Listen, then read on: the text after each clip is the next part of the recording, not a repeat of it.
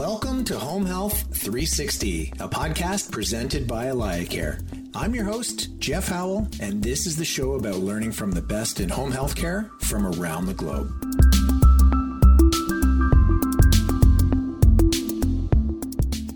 Hi, everyone, and welcome to another edition of Home Health 360, where we speak with leaders in home care and home health from across the globe.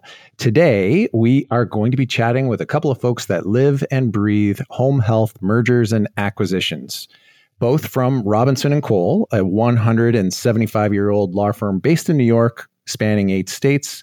We have Kiernan Ignacio, an associate who is a member of the firm's business transactions group, assisting with all aspects of corporate transactions, including mergers and acquisitions and other strategic transactions. Kiernan, welcome to the show. Thanks, Jeff. It's nice to be here. I definitely live and breathe healthcare M&A. I'm a generalist, an M&A generalist by trade, but since I've joined Robinson & Cole about a year ago, I've done a lot of work with Les, who I'm sure you're going to introduce, and probably about a dozen deals in this space alone. So definitely took a dive into the deep end over the past about 15 months or so. Oh, great. Well, that's why we have you on today. And we also have Les Levinson, the co-chair of the firm's health law group, and he concentrates on the transactional, regulatory, and compliance representation of healthcare and life science clients, including home care, hospice, physician practices, hospitals, information technology, medical device companies, healthcare equipment providers, and healthcare investors and lenders. Les, thanks for coming on today.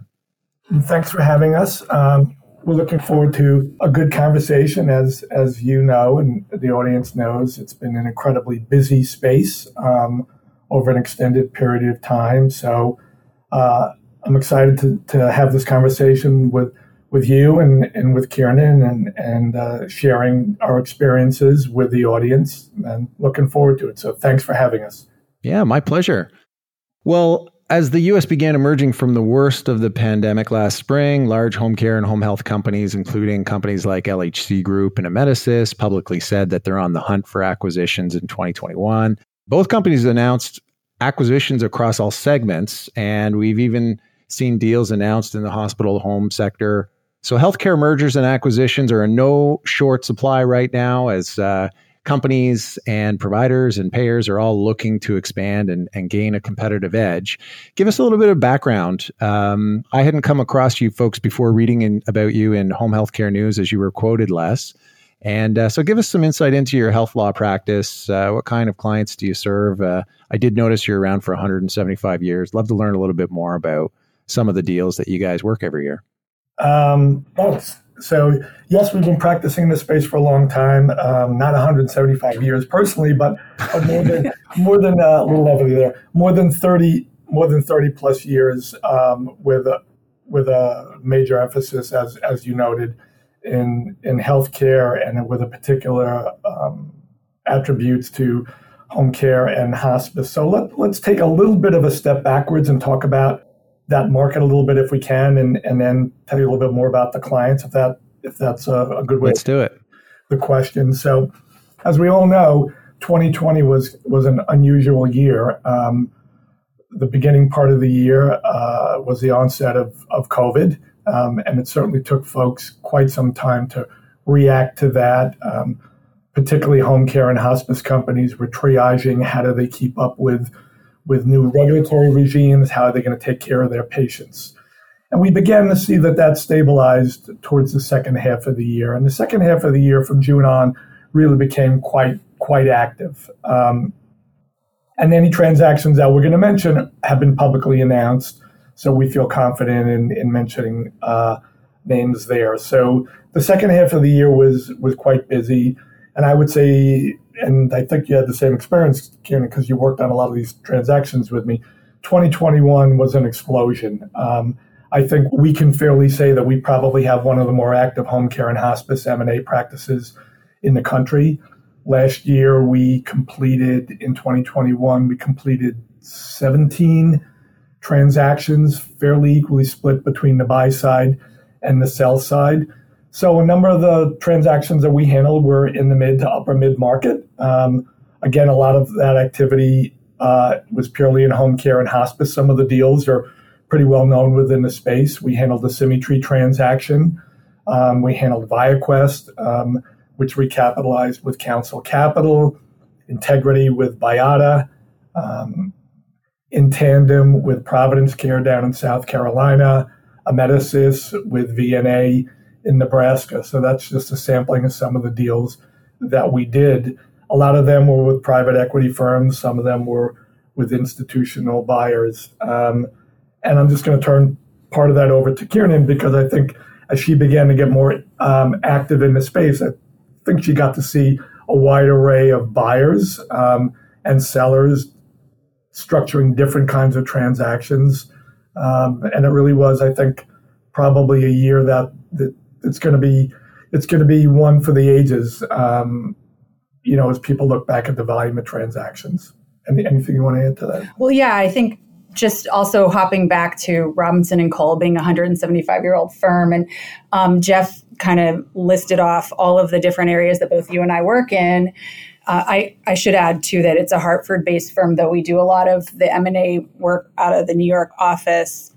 Healthcare M&A is an interesting area because there's a lot of regulatory and very industry-specific knowledge that goes into transacting any of these deals, as well as just having a general corporate M&A practice. And you heard some of Les's expertise in technology. We have IT practice here. We have insurance. So the way that we work on all of these deals is to draw on a lot of different areas of expertise. So healthcare, M&A, and all of the other kind of ancillary aspects of the deal, and support for our clients. And I think one of the things that makes us maybe a little bit more unique, particularly in the mid-market, is that while our oldest office and our legacy office is in Hartford, we are a national practice, and certainly our M&A practice is national. In home care and hospice, we've done deals in 38 or 39 states. And as I sort of ticked off some of those transactions, some of those are on the East Coast, some are the West Coast, some are South, some are in the Mid-Atlantic, some are in the Midwest.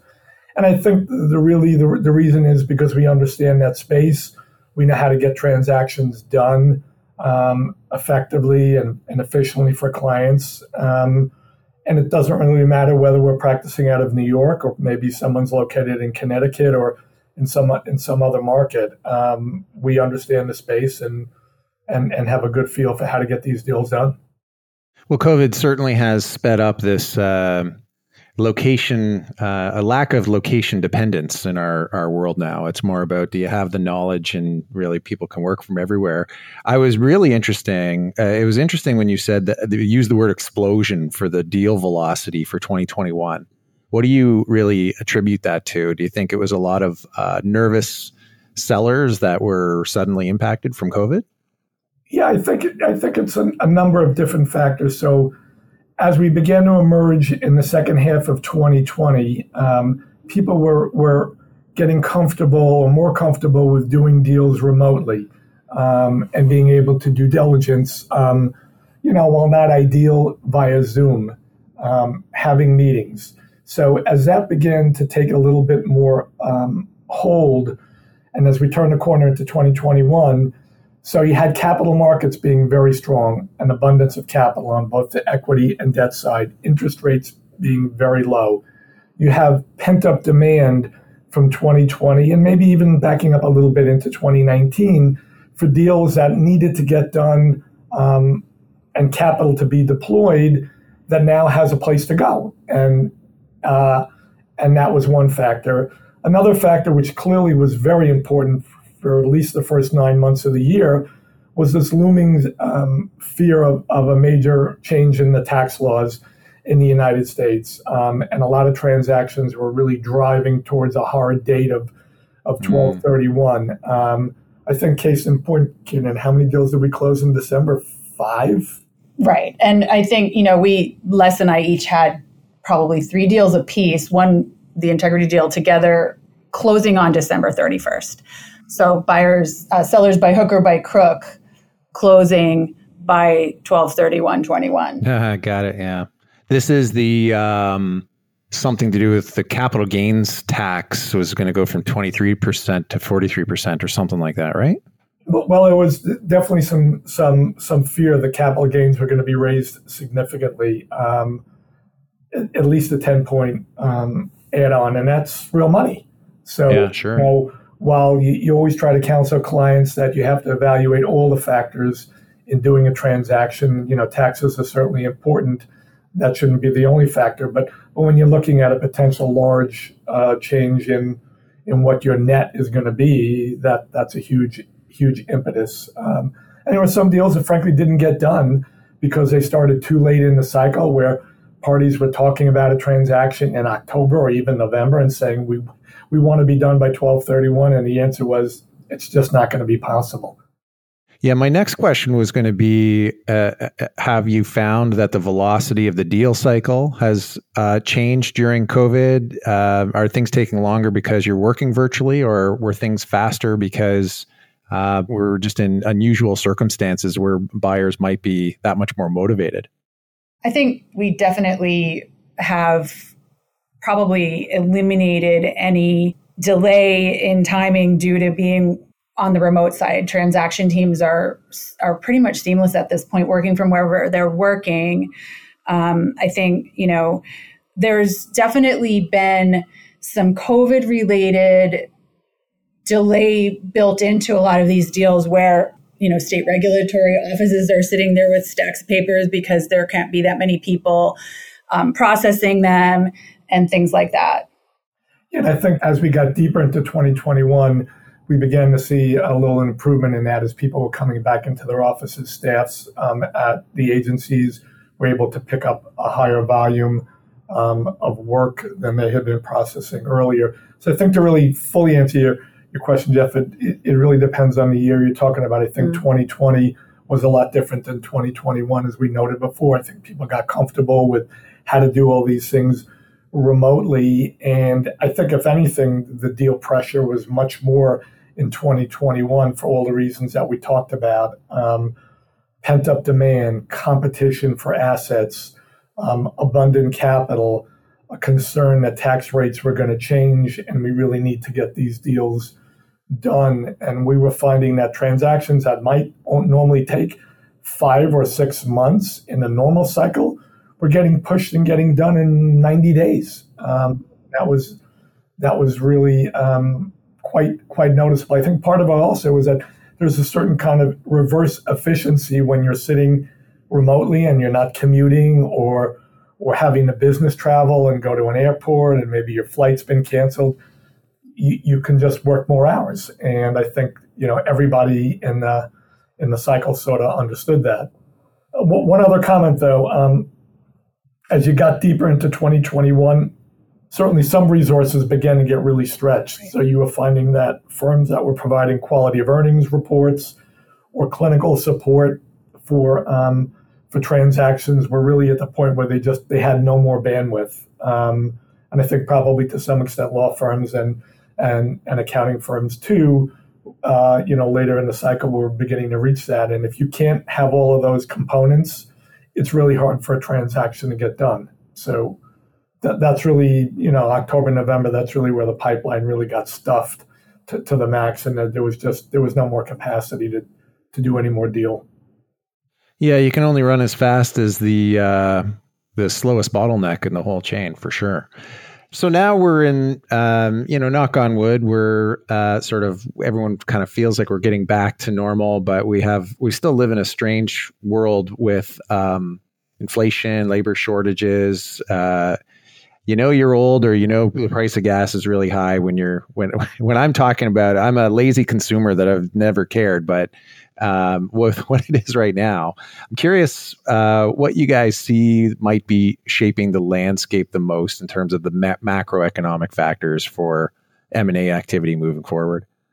I think there are some consistent themes among both the home care and the hospice sectors.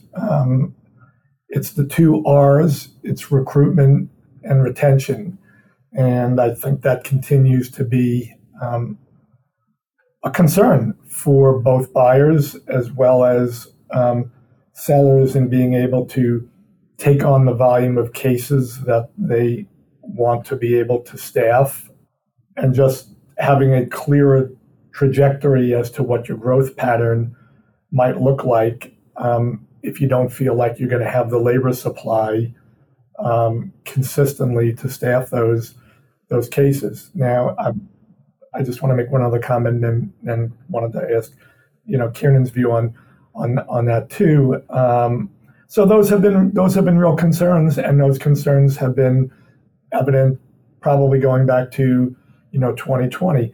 Having said that, there is still very healthy appetite in both home care and hospice. I do think that we're seeing a little bit of brakes pumping in the last probably 30 days coming out of a very, very extraordinary 2021. But I think all indications are that the second half of the year, Q3 and Q4, are going to be strong. And I think that view is probably fairly widely shared amongst other M&A practitioners and bankers, because we're all kind of operating in a big pond, but the pond isn't all that big when we're all kind of doing somewhat of similar things. Yeah. And what are you seeing? Well, we have private equity funds that need to be deployed. There's money that needs to be spent, and there's going to be enthusiasm in this space. With all the challenges that the industry faced, the ones that you mentioned, with everything that COVID taught us about supplying these services, and social distancing and communicable diseases being factors in the provision of these services, there's still going to be a lot of enthusiasm. This is going to be a defensible asset class because another lesson from COVID is that people want to choose home care. Mm-hmm. They want to continue to choose this. I know I personally, in 2019, was beginning to look for options for my father. My sisters and I were looking at congregate living situations. And when we saw a lot of the effects that COVID had on group living situations, that was off the table, and it's going to be home health care. So, it's still going to be an attractive place to invest. It's almost like you can see my list of questions here, because the next question I had, Kieran, is, are you guys seeing a little bit of integration with facility-based care? So, the folks that are providing facility-based care that want to get into home health, or are you seeing the opposite, where maybe there's more home health providers popping up to serve this need? Let me jump on that first, but it's kind of been an interesting, and when you look at the transactions, I don't think we have an entirely clear message coming out of that. I mean, you alluded to them a little bit earlier, Jeff. There have been some very, very large, almost seismic transactions, which suggest that a company like United wants to have a broader platform of services that it can offer to its customers. But I think the industry still, most of the consolidation that we're tending to see, I would call a more pure play, where it's continuing growth in a home care platform or continuing growth in a hospice platform, as opposed to more vertical integration. Although I think it's not just group settings and home care settings. There's what we're doing right now, and what we've all done, and this goes in the healthcare space too, is virtual services, and we may be kind of far off from where that's eventually going to go, but that may be another way to diversify your ability to be responsive. Well, I think telehealth is definitely here to stay, and many providers were utilizing telehealth to the extent they were able. Certainly, in the early part of the pandemic, when they weren't able to either get workers into the home setting or they couldn't go see the patient. So I think that piece is definitely here to stay. Do you see the money changing? I'm curious. As the layman, I basically feel like there's a very few really big institutional players that are sort of coming into the space. I'm wondering if you've seen any changes or trends, because the provider side, you can be a $3 billion company and have less than 5% market share. It's crazy how fragmented the provider side is. I'm curious if there's do 20% of the people on the money side, are they controlling 80% of the activity out there, or how would you comment on that? Yeah, I think not. I think the industry is still pretty fragmented. That statement has probably been repeated for the last 10 or 15 years. It continues to be a somewhat fragmented sector, and that's probably going to continue. That lends itself well to M&A activity, because consolidation and M&A are kind of one in the same. Interestingly, we did have a couple of large transactions early in the year, and we're going to have to keep a close eye on that and see whether those are going to be harbingers of things to come. There are 5 or 6 large institutional type home care hospice providers that are publicly traded. I think you know them all. I mean, one of them is now going to be acquired by United, so that universe is changing a little bit. And I think it really depends on the type of transaction that you're doing. If it's a multi-billion-dollar transaction, there aren't that many players that can write those kinds of checks. Those kinds of transactions. There's a lot of mid-market private equity interest in this space. That's been true for some period of time, and we see that as continuing. They've raised a lot of funds, and those kinds of acquisitions are certainly more manageable in a multi-billion-dollar transaction. And there's a lot of players at that level. Yeah, absolutely. Mm-hmm. Let's say if we go down a level, if I'm a growing home care or home health agency, what should I be thinking about if I want to develop a growth by acquisition strategy? I think the first thing that you're thinking about is where do you want to be? Are you trying to build a stronger regional platform? Is your strategy more of a national play? Are you going to be a multi-regional provider? There are some that sort of fit that bill. There are other providers that are almost blanketing the United States. So I think that's probably your first determination, is where do you want to be and where do you see your ultimate growth pattern going? I mean, I think you would agree. We've seen that with some of our clients where they've tended to cluster where they're looking for, a regional footprint. Right. And if I'm, say I'm on the opposite side of that, you had mentioned out of your last 17 transactions, it's about an equal split from you guys representing the buyers and the sellers. So if I'm a seller, how should I be thinking? If I say I'm close to retirement and I want to sell, how can I lessen the complications of derailing a deal, or how should I get my head around, what steps I should be taking as part of my exit strategy? So I think we both have a lot to offer on this question. Let us count the ways.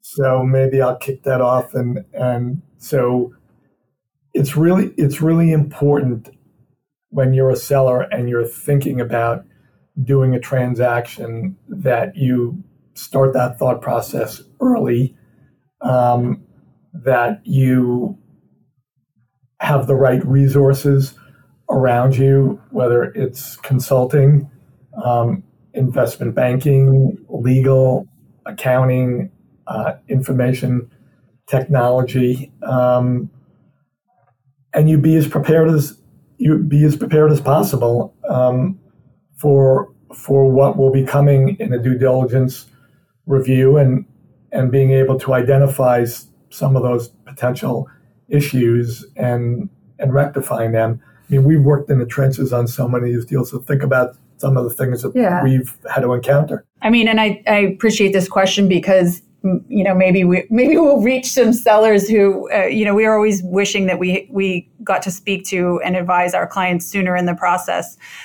Early on in the process, you can think about, as a seller, what level of involvement, if any. You mentioned somebody retiring, so probably none if you're planning on retiring, but some sellers will need to or will want to remain in some form or fashion after the transaction is completed. Some sellers will have key employees that they feel or know will need to be involved. So that'll affect the type of transaction that you're going to be looking at. How your corporate structure is arranged is going to be important. You're going to want to sit with certainly tax advisors ahead of time to think about if there are any, assets that need to be owned differently before you go into a transaction or that type of thing, ways that you can prepare to do a clean transaction. You're going to think about, like Les said, your team. It'll involve maybe consultants, attorneys, accountants, but also probably an internal team. There's going to be people that are going to have to do a lot of work that they're not used to doing in their day-to-day jobs in order to respond to diligence requests, in order to to move the transaction along. And one thing that we see a lot of from sellers that creates a lot of bumps is deal fatigue as the deal goes on and as the buyer asks more and more questions and as more documentation is needed. It feels like an audit. We want to help people be prepared, is we're going to say that over and over again. Be prepared and have reasonable expectations. Expectation setting early on for the process of selling, I think, is really important. Yeah. Now, here's a question. So a home care agency is essentially a service-based agency with really, you could run an agency with really almost no assets. Right. I'm curious what the range would be for typical valuations, whether it's 1 times revenue, 2 times revenue, whatever it is. And I'm also curious the degree to which the intangibles come into play, like brand equity within your market, right? Are you getting more phone calls than your competition? Do you have a caregiver retention strategy that's stronger than other firms? Do you have better systems in place? I know it's a very loaded question, but I'm just curious what sort of range you typically see out there, and what are those other intangibles that an exiting agency can really focus on to make sure that they're really attractive to a buyer?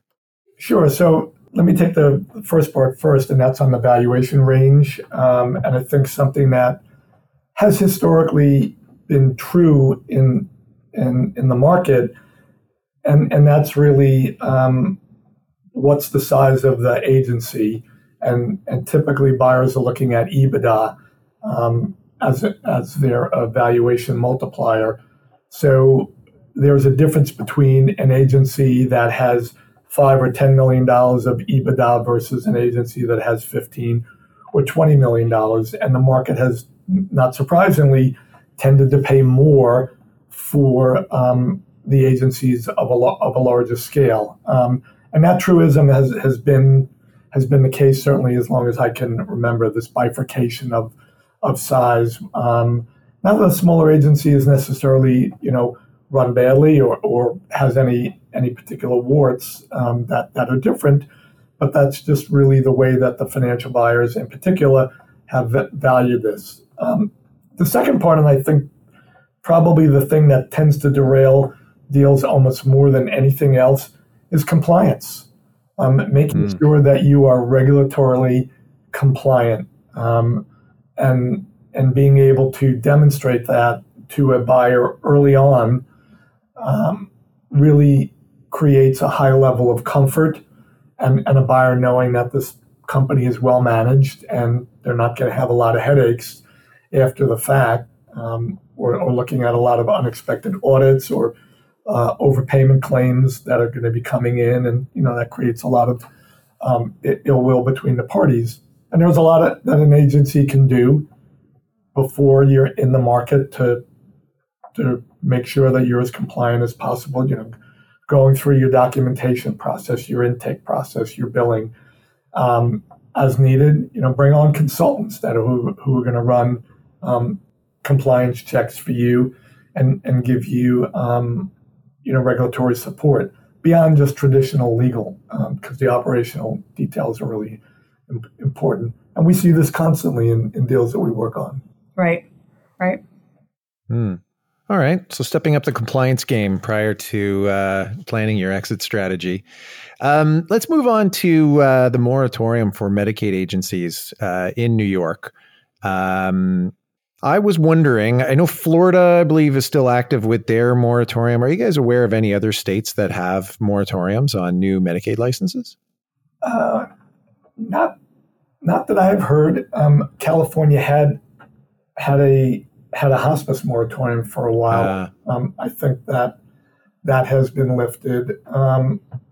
New York is an interesting place to do business. We're populous, a very large state with a high demand for services. So it certainly is an important part of what the Department of Health regulates.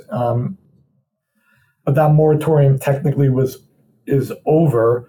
And we're waiting for the new regulatory direction to come down from Albany. We've been all waiting for some time for that to happen, and it could be this Friday. Right? Yeah, I heard that nothing's been published as of yet. No, nothing's, and we're all keenly interested in knowing what the what the next step is. So people are still continuing to transact, although we're just doing it in Sure. ways that are applying. Do you get a sense that the moratorium has served its purpose? How do you feel that it's worked out? To my knowledge, it's been at least 5 years that it's been in place. I guess it depends on what you think the purpose was. I mean, if the purpose is to shrink the number of providers in the state, I think it's definitely had an impact. I mean, there are less providers in the state than there were before. And I do think that that's probably been an unstated goal of the department is to contract the number of providers that are here, particularly to the state. Well, I know you guys have a memorial style barbecue to head to, so I'll get you guys out of here on this last question. What's your sense on what's going to happen in the space over the next 5 years? So I think, we've touched on a bunch of different aspects of this space that will continue to make it a strong area for investment. And I definitely think that, that we see the home health care industry remain strong. And I see that telehealth and other tech innovations become prevalent to an app for anything that right now is being done, by telephone or in person, things like that. And, home delivery of medical devices, et cetera. Yeah, I think if history is a guide, the industry will continue to be strong. There's certainly an even further and enhanced recognition of the value of home care, that people want to be in their home. They would prefer not to be in congregate settings, that they can be comfortable at home and they can be taken care of it at home. And I do think that there are some elements in Washington that recognize that and are supportive of it. So we think that the industry will continue to be strong and that M&A and activity will remain vibrant. And certainly if there's a silver lining to COVID, it has shined a light on home care and home health. And, COVID's really expedited sort of innovation, and we're in a shockingly immature and fragmented market. So it's good to see consolidation and efficiencies and moving towards a place where we can all make sure that the people that need care in their home get it. Well, thanks so much, Kiernan and Les, for being here today. I've definitely jotted down some notes of some things that I learned, and I'll be keeping an eye on you guys. And I'd love to see the deal velocity continue to be in explosion mode for you. Thanks, Jeff. It's been great talking to you. Likewise. Have a great rest of your week, Jeff, and thanks for talking with us today. All right. Take care. Home Health 360 is presented by AlayaCare. First off, I want to thank our amazing guests and listeners.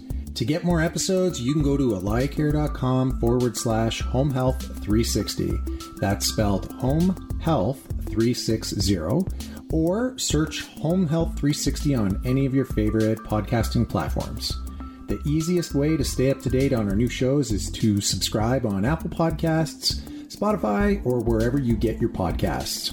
We also have a newsletter you can sign up for on aliacare.com/homehealth360 to get alerts for new shows and more valuable content from AlayaCare right into your inbox. Thanks for listening, and we'll see you next time.